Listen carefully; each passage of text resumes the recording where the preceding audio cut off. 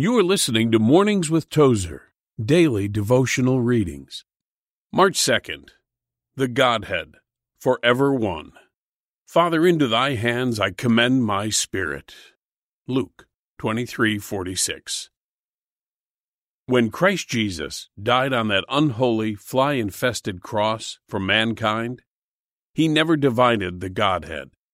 We are assured from the earliest church fathers that the Father in heaven, his eternal Son, and the Holy Ghost are forever one, inseparable, indivisible, and can never be anything else.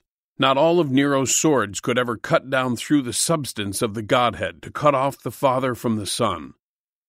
It was Mary's Son who cried out, "Why hast thou forsaken me?" It was the human body which God had given him. It was the sacrifice that cried, the Lamb about to die. The Son of Man knew himself forsaken. God dumped that vast, filthy, slimy mass of human sin on the soul of the Savior, and then backed away.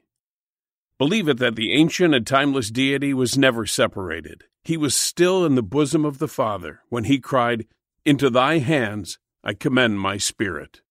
Luke 23:46. Little wonder that we are amazed and marvel every day at the wonder of the ancient theology of the Christian Church.